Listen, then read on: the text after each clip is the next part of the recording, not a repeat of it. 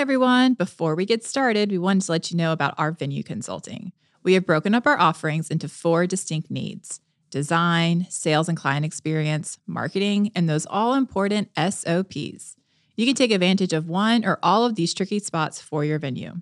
If you want to learn more and get a few more details, head on over to hustleandgather.com to see how we can work together and reach your venue goals. All right, let's get to today's show. I will admit I cried in the car a few times. It is very, very painful when it's your baby that you're working so hard on. You feel like you got good progress, you have things, and then you get no, no, no, no.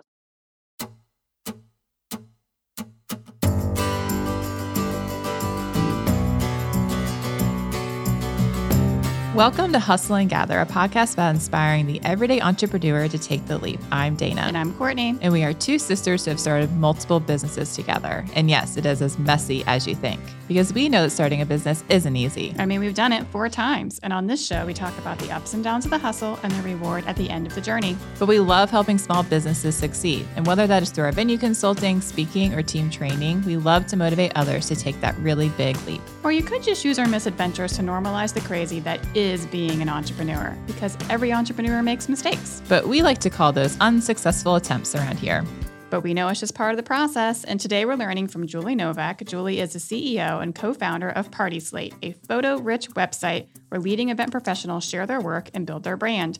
With over 20 years of digital marketing experience with some of the biggest brands in the world, Julie is excited to bring her expertise to the events industry. Since its founding in 2015, over 15,000 of the country's top event professionals and venues have uploaded over 1 million event photos to their beautiful profile pages. She's absolutely incredible, and we are excited to have her. Julie, welcome to Hustle and Gather.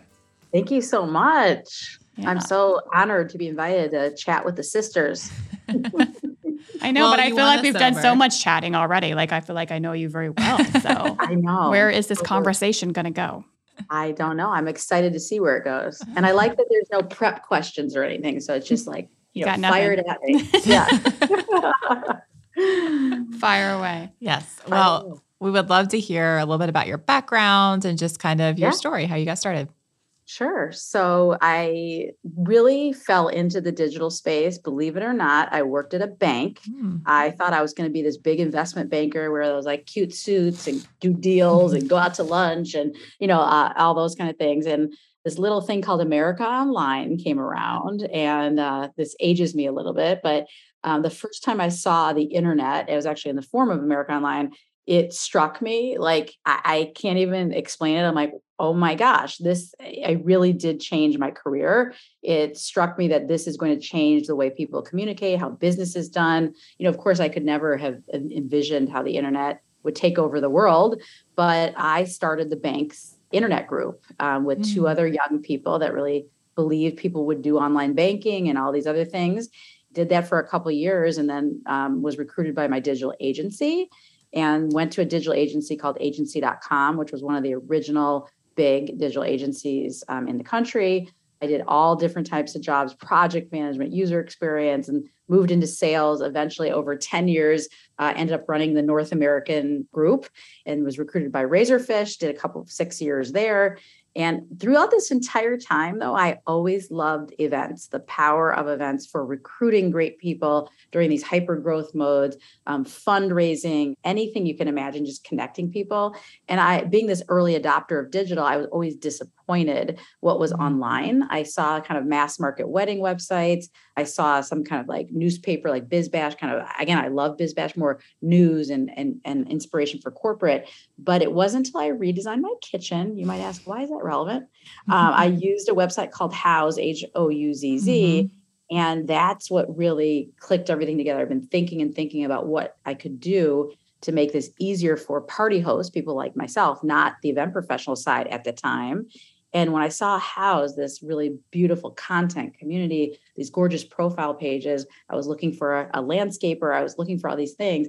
That's when I'm like, I need this for the events that I'm planning. So over a course of 2 or 3 years, I started talking to event professionals, people that plan my wedding, my corporate planners, and also party hosts like myself, and put together a business plan for Party Slate. So I actually had the URL for Party Slate for about 5 years before I started the company. Wow. So I was really, really thinking about it. And I dreamt out loud for many, many years, meaning I'm doing this, especially when I have a cocktail. I know we're talking about our favorite cocktails. I'd have a margarita and I'm like, I'm starting this company and you're going to work with me on it. I probably hired 1,000 people over cocktails. And I believe dreaming out loud is really important because people will hold you accountable. Like, Julie, you're so passionate about this idea. You've got to do it. Finally, my husband, after 3 or 4 years of talking about it, said, you got to go do this. You got to go do this. He was tired of all the cocktail Stop talking about it. Like, I couldn't believe he said that because he's more conservative. He's more a little bit less, risk taking than me. Literally the next week, I quit my job to start Party Slate. So that was 7 years ago. Raised $1 million of friends and family money. Hired my longtime colleague John Harrow to be my co-founder. After about 9 months, took a while to recruit him away from him. We both had great, high-paying jobs, to be honest. And as you guys know, as entrepreneurs, it takes a lot to put yourself out there, and you're going to do this and all the things. So that's when we started the company together. And so our vision for Party Slate was really to be a place where people could go to get inspired and to really find the best local event professionals to bring their vision to life. And that's really what we've built. And then on the professional side, digital marketing is hard. I mean, I did this for 20 years working with Fortune 500 companies that had full-time dedicated teams to digital marketing. Here you have these small businesses and you're like, oh my God, I have social media, my website, I have email marketing, I have all these different things I need to do. Google Analytics, how do I do this all? And so I tried to pack as much knowledge into the Party Slate profile and to our digital education that we provide to really help people become better digital marketers in this industry. It's not just our industry, it's small businesses. It's just very, very hard to keep up. Yeah.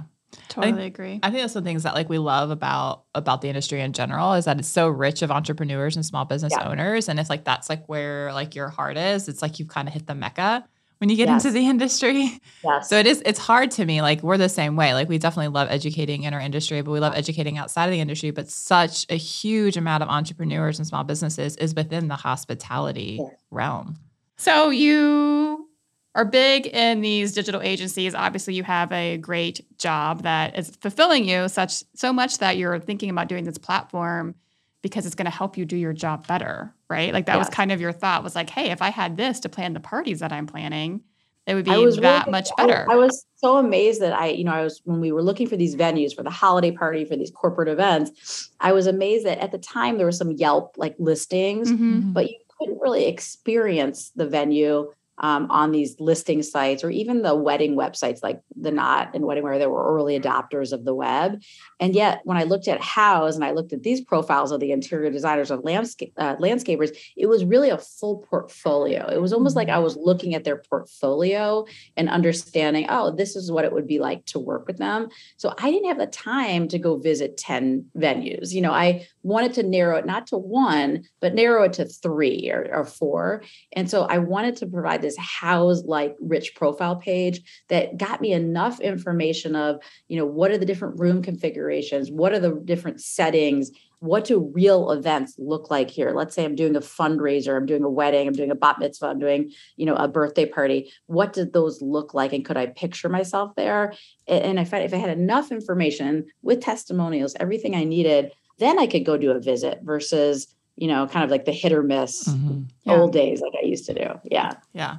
So talked about it. And I feel like this kind of fits with one of my favorite quotes. One of my favorite quotes is you will regret the things you don't do more than the things that you do. So sometimes you just get this idea in your head. And this is how the venue was for me. It was I can't not do it. I have to try it. And if I fail, I fail. But I know that I went down trying. I have to unturn this stone or answer this question. And it kind of sounds similar for you where you're I got to answer this question. So I was obsessed with it. I had 57 versions of a PowerPoint deck. I designed it myself. I'm not a Canva, or a Photoshop person, even though as a digital agency person, I was general management sales. I wasn't designing, hands designing websites. So I literally I kind of like skeleton together a design in PowerPoint, and I designed the website. And that's what I pitched when I went out and talked to investors. And it looked, decent for being designed in PowerPoint. I mean, you guys know it's not a design tool. It's not. And I was obsessing about it. And I kept thinking about that. What if someone else does, in my mind, my idea? How will I feel if after 3 or 4 years? And again, it was that extra push by my husband that was like, I have no excuses anymore. I have to do this. I have to do it. So did you have any investors at that point? Or was it like, all right, I'm going out cold. I stopped my job. Or did you have people who were interested? Or like, I can see that there's going to be something. I had people that were interested, but I really went to my personal network, people that knew I had run a $50 million P&L, at a digital agency. I'd run a team of 250 people. I had all this digital experience. And so I think people were investing in me, but of course they like the idea, but you never know if an idea is going to make it. So in the early days, it's really about the founding team that people are investing in. Do they believe in you? Do you have the hustle, the grit, no matter how many times you get knocked down? And I got knocked down many times. Will you get back up again? And I think that's what you really look for. Because if you're looking for someone like, well, I want to get an exit in 3 years and just how much money I want to make, they're just not going to make it. That when a founder says to me like, oh, this seems like a really hot area, my goal is to build something and sell it, I would run the other direction. That's not, you should plan on, especially in technology, like this is something you want to do, you enjoy the journey, you're thinking about it, not about the exit, but what value you can provide and what problems you're solving. And if you're kind of the best person in the world to solve that problem for whatever reason, those are the people you want to invest in. Again, one day I hope to invest in female founders and help other people build businesses, because I think it's just really important that we get more women empowered and starting businesses. And I'm really I at least twice a week mentor female tech founders that are starting businesses. So I'm very passionate about it. I love that. So tell us a little bit about, because we've interviewed a couple of people that have started like techie companies, which is like totally out of my realm of understanding, right? Because it's not just an idea, but there's someone who has to actually like build it, like developers and code. And so like the staff I imagine you have has to be pretty large. And you mentioned that you had some investors, but what was that? I'm sure you did some kind of fundraising to get it off the ground. So what was that? I raised $1 million of friends and family money, but the last 200,000 in the round was an institutional investor called Hyde Park Venture Partners. I went to lunch as kind of mutual friend. I said, hey, I'm just looking for advice. And he really liked the idea that stay in touch as you get further along. And then we had about $800,000 raised. So probably like, 9 investors putting in 100,000. Again, I had friends and family, my father, my parents, different groups that believed in me. I regrouped with them and I said, listen, I have $800,000 raised. I know I'm going to close the round. I wanted to just share our strategy. And he's like, yeah, let's meet next week. And so he thought it was going to be a phone call. I'm like, oh, I'm right outside your office. I'm right nearby. Let's do it in person. And he's like, okay, great. So I go in person. He pulls in his partner. We met for about an hour and I said, listen, I'm not really raising. I know I'm going to close it. I just wanted to get feedback. And then they called me like 5 minutes later. They said they wanted to put the last 200,000 in the round. So I always tell people, take that in-person meeting, even though Zoom is great. Back then, many people weren't Zooming as much. This was 7 years ago. Go in person, show your passion. And I also feel like when you have that confidence, like I know I'm going to close the round, it's almost like a little hard to get like, oh, wow, they don't actually even need me. It's a little bit reverse psychology, kind of like dating a little bit. Don't be too interested, Right. So I'm sure, obviously, those are like great success stories. I'm sure that you had lots of not successful pitches. Tell us about that. Yeah. So my background in kind of enterprise sales at the digital agency. So instead of selling, a $5,000, $3,000 contract, like Party Slates on average, like $2,000 to $5,000 a year, I was selling, $15 million contracts and $10 million contracts to State Farm and 3M, big corporate companies. And usually you got to a rhythm that your win-loss ratio was about 50-50. So if you were going to work on a big enterprise pitch, you had to feel like you had a good chance and you were kind of that final round. With pitching to raise money and meeting with venture capitalists, what I learned very quickly is you have to be have a very thick skin and deal with rejection. So I remember specifically being in Silicon Valley, down near, where Google's headquartered, Mountain View, all the area where all the big investors are, a lot of the big investors, and like starting to realize like, wow, if I pitch 30, I'm going to get 29 no's and 1 yes. And so that's a big mind shift for someone, because raising money is very similar to sales. You have a pipeline, you're going to win some, you're going to lose some, you're going to have 3-4 rounds. And so what I realized is you really have to pick yourself up. And sometimes I would like just get in my car and put on like good Britney Spears music, whatever I need to do to lift myself up to go to the next one after a lot of rejection. I will admit I cried in the car a few times. Like, it is very, very painful when it's your baby that you're working so hard on. You feel like you got good progress, you have things, and then you get no. Some people would say like, I don't know if I can get excited about the events industry, or I'll go ask my wife if she likes it. I'm like, listen, buddy, this isn't just weddings, and it's not just women, in this industry. This is $170 billion or even larger U.S. business, $800 billion global business. And of course, I didn't answer that way. I think there was some, the 95% of venture capitalists are men. We're starting to see more women investors, which is great. But a lot of times you would have that, I'm not so excited about events. I've seen some wedding businesses fail, so I don't invest in that. So really doing your research, finding the right venture capitalists that have marketplace experience, because Party Slate is connecting supply and demand, people planning parties, people like you that have the venues and are the planners. So those type of people really understood marketplaces better. And then I just got better at like brushing it off, like next one, keep going. So we've raised $15 million to date. So we've had a lot of success, and I'm going on the road soon to raise our Series B round, which is going to be a significant round in the next 6 months. Do you feel like you struggled a lot because you were female? Like not you personally, but like if 95% of them were male, like did you kind of feel like you were in a male dominated world that you had to get over and for them to take you seriously? Yeah. I mean, I think I have a very strong personality, and I can go one for one with even the most alpha male, venture capitalist out in, one of the like top venture capitalists out there called me relentless. I took that as a compliment, because I'm like, I wasn't going to slow down until I got a meeting with him. And we ended up having like 3 rounds of meetings, a very, very well-known venture capitalist. So even to get that far along with someone like that gave me confidence. So I feel like there is some not overt discrimination, but again, saying things like, I'll ask my wife if she likes it. I think that, like, listen, you went to 3 corporate events this week. What do you need to ask your wife about? Like, events are huge. It's not just social events, and even social events.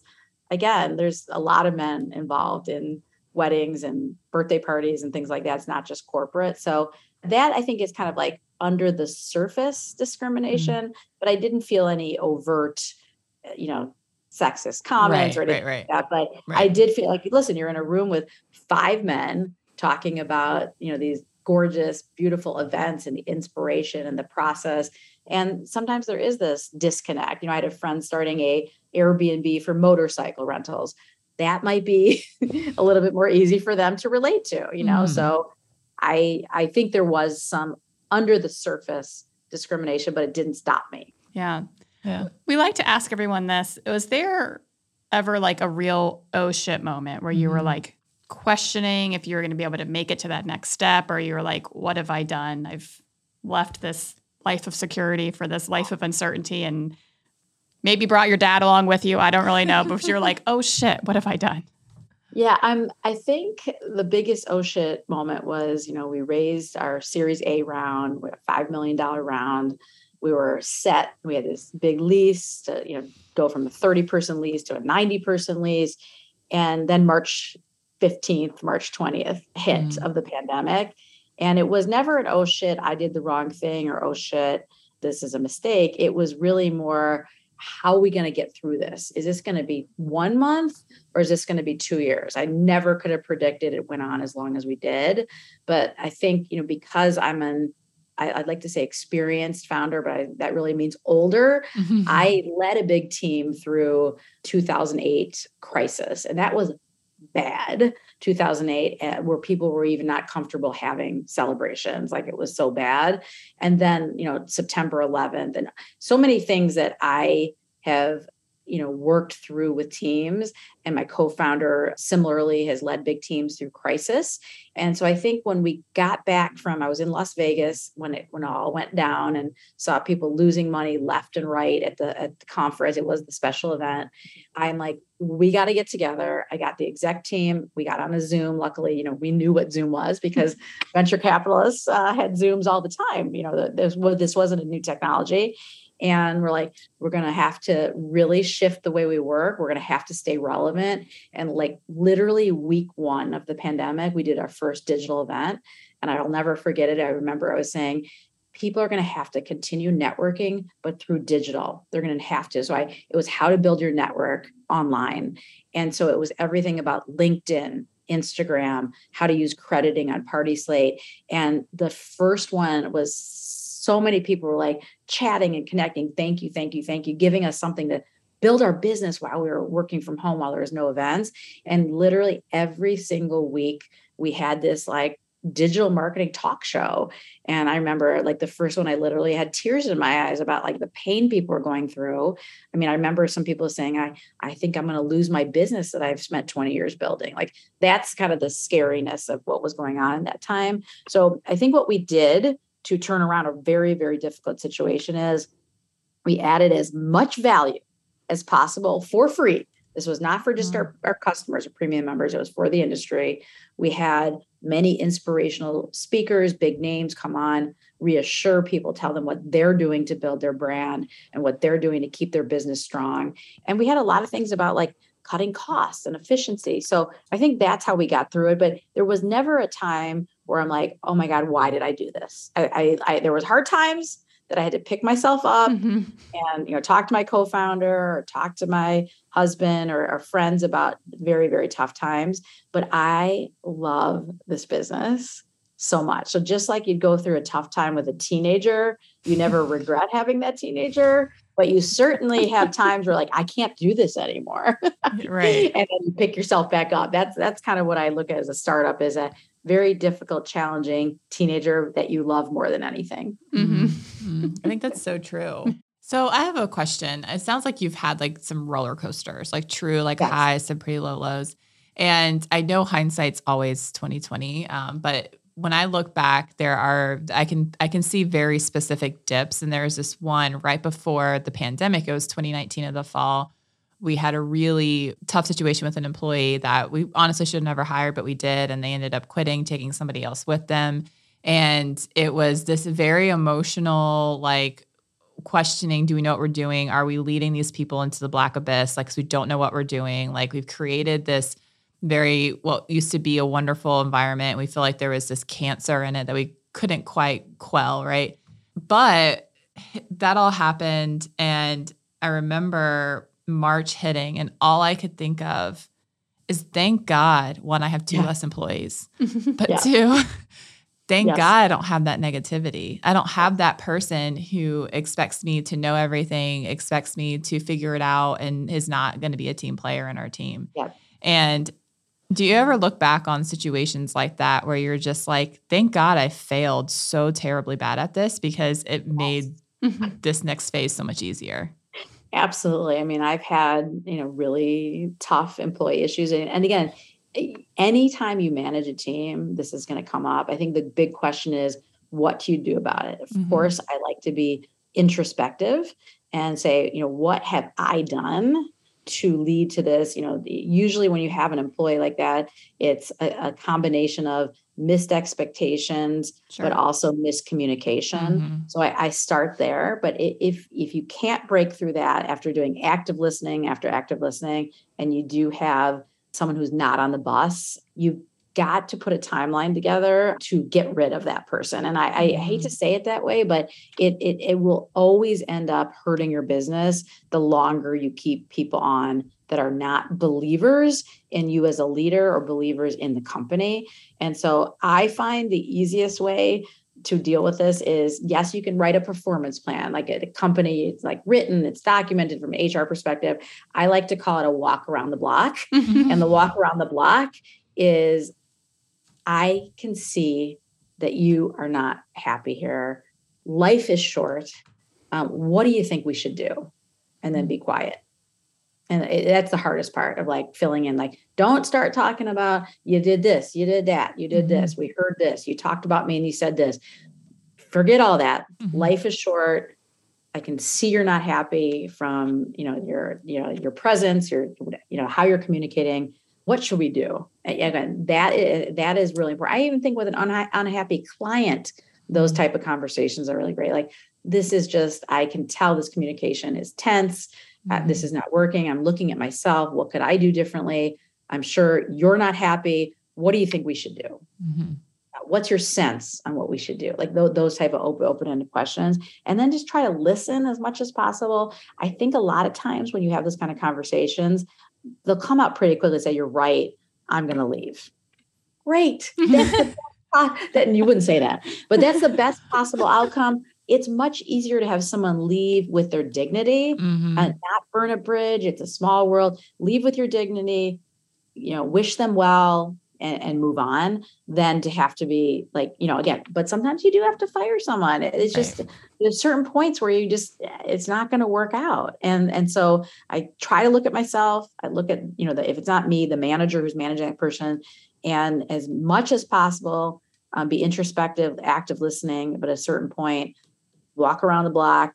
Some people literally do like a walk outside, but I think it's just a conversation that's casual and that's short and concise. And hopefully you can break ties within an hour or less. Yeah. But my preference is for them to do it. Right. Yeah, totally. I think it's great advice. Yeah. But all of us have been there. And I know some people are like, that are new managers, are like, oh my God, most of my time is just people issues. I'm like, welcome to management. Yep.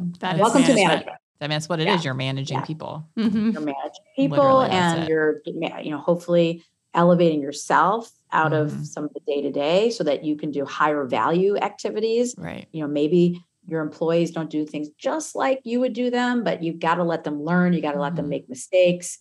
Sometimes it's really hard for me when I see something going the wrong direction, but I'm like, I gotta let them learn. It. Yep. Well, getting back to kind of like what Party Slate does, and which is obviously in that digital marketing kind of sphere for weddings and the event industry, which is super competitive, right? So we know you're the experts here, so we're going to give our listeners a little bit of expert advice. So how can a business make their brand stand out kind of in the way that you've made Party Slate stand out?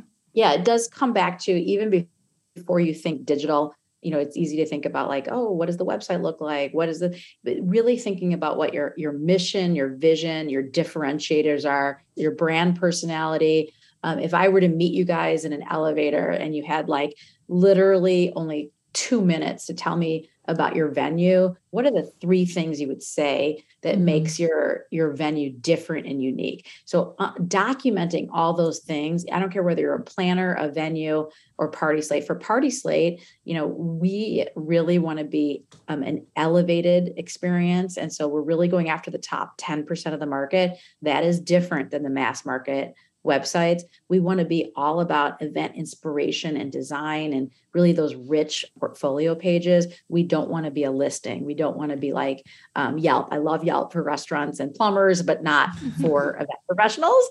For us, it's really about that elevated experience. It's about that rich portfolio page. And it's about connecting with people that are planning these kind of larger scale events. So we try to really differentiate ourselves up front. So once you have your differentiators, you have your brand personality, we're a positive design focused personality. We don't say, oh, we hate this, we love this. Like, we're not going to be like the fashion police. We're always more positive. There's other brands that are more sarcastic or, friendly. We're really elevated and, Vogue of event design. That's really what we aspire to be. So knowing that personality is important. And then really understanding, if there's a hook for someone in the digital space, what do you want to be known for? So for example, there's a lot of planners that are just experts in a certain location, a destination. So what are you writing about to build that brand, that you're a global destination planner? Do you have pages on like your favorite destinations in Greece? 10 things to think about when you're doing a destination event. So really thinking about what those things are. And then for extra credit, if you think about search engine optimization, doing a little bit of research on what are people actually searching on. There's a lot of free tools out there. We use a platform that's, you do have to pay for it. Again, I'm happy to send over some of these resources, but you put in, like San Diego wedding planner, San Diego vineyard planner. What are those terms that people are actually searching on that you have a shot at ranking for? So to stand out on digital, people have to find you. So it starts with what are people searching on, and how can they, when they find you within 3 seconds or 2 minutes, can they really understand who you are, what you do, and what your differentiators are? What I see a lot of people doing is, thinking about their navigation, thinking about the photos they want to use. That is secondary to you have 30 seconds to make an impression. Who are you? What do you do? I call it a digital handshake. How do I quickly know? Sometimes I look at websites and I'm like, are you a dress designer or are you a venue? Or are you a photographer? Literally, like it's so obvious to me, but it's not obvious to them because they're too close to it. So I talk about the 5 areas of digital you need to think about. It's your website. It's your social media presence. It's your third-party platforms, like it or not, Party Slate, other platforms are out there and you need to have a strong presence. Pick a couple. You don't have to do all of them. Even the free profile on Party Slate is a great place to build a digital presence. And then you need to think about your brand and your network. And so those are the things I tell people to really think about and write down a plan. Don't keep beating yourself up. Like, I'm not doing enough. It's not enough. Create a cadence of how often you're going to post on social media and what platforms are important to you. Put a goal together for your website. A lot of people just need a facelift. They don't need a full redesign. And really, really keep it simple, simple, simple. That's what I always tell people. Do not get too cute with your website with fancy navigation and scrolling photos. It's not going to be appreciated by Google. And that's what's really important. And also, I think your visitors, they want something simple. Who are you? What do you do? Do your photos speak to me? Does the copy feel personal? Is the about page helping me better understand who you guys are as people, not just this venue is so amazing. What is your founding story? Those are the type of things that I think people know they need to do, but oftentimes forget. Yeah, I think too, like, I love you saying like, just what is your mission? What is your vision? Because I think for so many years, like we didn't have one and we didn't even think about it. And we were consistently finding ourselves that we weren't in the market we wanted to be in. We didn't have the clients that we wanted. And so for us, we're definitely in that elevated experience. Yeah. We want clients that really love community, that are very guest focused. They're not the bridezillas. Like we don't really attract those kind of people. But I belong to this. I've mentioned this before on this podcast, this venue owners community on Facebook, which I honestly am on it just for like giggles because it just makes me laugh all the time. As terrible as that sounds, but you have all these people and it's these owners of these venues. And a lot of them, I would say 90% of them are barns. So it's something that they had on their family land or that they jumped on the barn trend or whatever. And their gripes and complaints about things are so like normal to the event world, right? Yeah. But they get so offended by it. And it's because they're too close to it. They really don't understand it. And they complain a lot about like these quality of clients. Well, when you go and you listen to them talk, you listen to how they sell their venue, that's who they're attracting, is someone who doesn't find their space to be professional or necessarily respected. Like it's just, they're trying to be too cool or too aloof or too like bring anything you want here, you know, and like not really knowing like what they want and what they're saying isn't matching. Like it's just not matching. Yeah. I find that people that don't come from the event industry that open a venue, they have a pretty rude awakening of how this industry works. I won't name any names, but there's a venue in New York that was opened by a bunch of real estate, developers, and they wouldn't allow people to bring in their own lighting company. You couldn't do a dance floor. It was too hard to get like certain things that were just like the word got out from the planner community, and they're just not going to make it. That, maybe corporate they will, but in the world of events, you need, number one, you've got to have strong planner relationships if you want to get the elevated events. And number two, you have to be very accommodating to design. And I think that if you're not accommodating to the design of the event and you have a lot of limitations, the word's going to get out that you're just difficult to work with, and you're not going to attract the type of clients you want. Right. So I think that, being from the industry like you guys are and learning the industry and planner, I believe you guys are still, obviously have a great planning company too. That background is so great for your venue because you know what planners need. And even if you aren't working with a professional planner for an event, you know what what the party host needs in order to have a successful event. And I think that people do not understand that world. They don't understand it. I can just see by this New York venue, I'm like, they're going to have a hard time. Well, and I think, I really think it just leads to burnout. Because you have this expectation of what it's supposed to be like, and you're not willing to be flexible and change with what the market actually is. And I think that's a lot of entrepreneurs in general, no matter what field or industry you're in. I think that you walk into it with this expectation that it's going to be this way, but maybe you didn't know enough about that market or about that industry. You just had this great idea, and then you get burnt out because it's not fun because it's not what you thought it was going to be. Yeah. And I see that a lot. I see it a lot in the events industry for sure, but I see it just a lot around I just always think about this high school friend of mine who opened up a bar, and she always seems miserable. She seems miserable all the time. And I'm like, do you enjoy what you do? And she's like, it's just so much harder than I ever thought it would be. And I'm like, it's hard.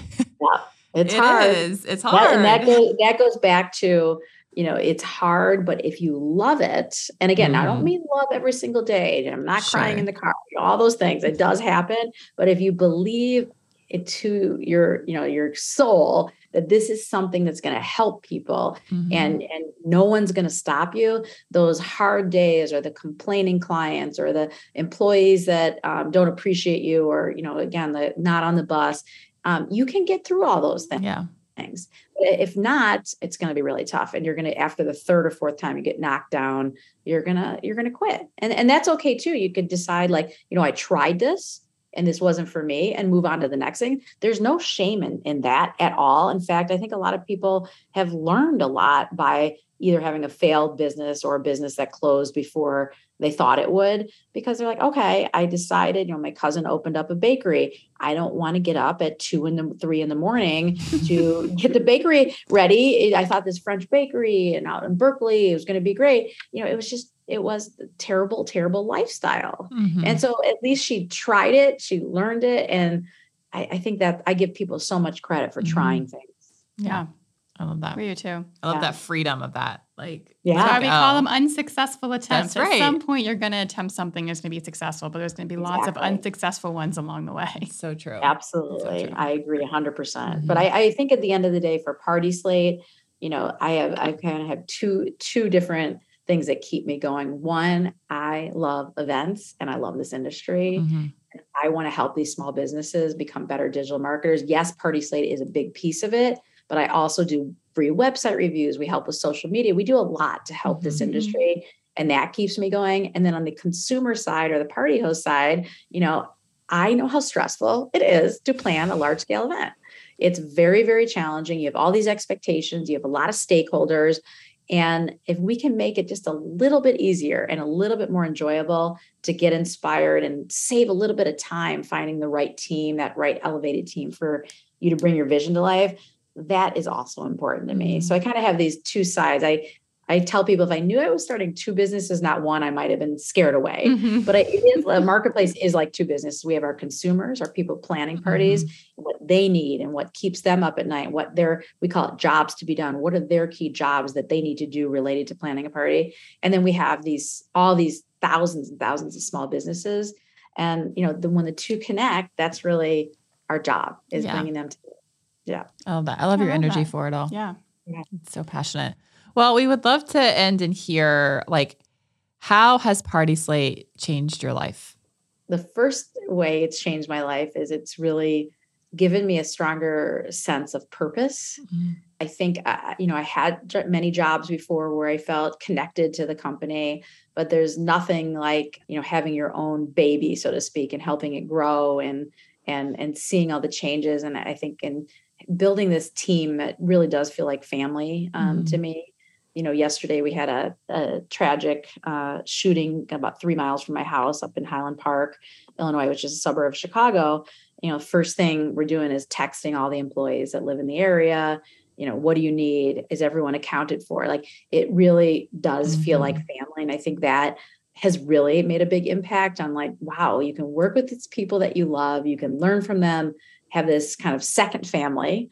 Of course, I have my own family, but my second family, which I'm sure you guys feel as well with your team. I think that's really made a big impact. And then I also think I've just gained a lot of confidence. I feel that I love this, this platform that we're building. I love the industry, and just doing things like this and speaking and sharing the knowledge and helping other, especially women, build their businesses has given me a lot of joy. Like when you help other people, you actually get a lot of satisfaction. Mm-hmm. And I know you guys do your coaching, and I know that it just feels good. So I would say it's built a lot of confidence in my purpose and what I'm doing.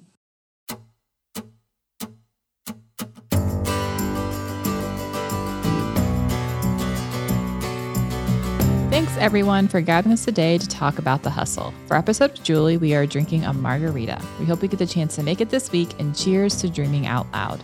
To learn more and connect with Julie, you can visit Party Slate on Instagram @PartySlate, or visit her personal account on Instagram @JuliePartySlate. Make sure you check out the website by searching partyslate.com. To learn more about our hustles, visit us on the gram @C&D Events, @The Bradford &C, @Hustle and Gather, and @Anthem House. And if you're interested in learning more about our speaking, training, or venue consulting, head to our website, hustleandgather.com. And if you love us and you love this show, we'd be more than honored if you left a rating and a review. This podcast is a production of Earfluence. I'm Courtney. And I'm Dana. And we'll talk with you next time on Hustle and Gather.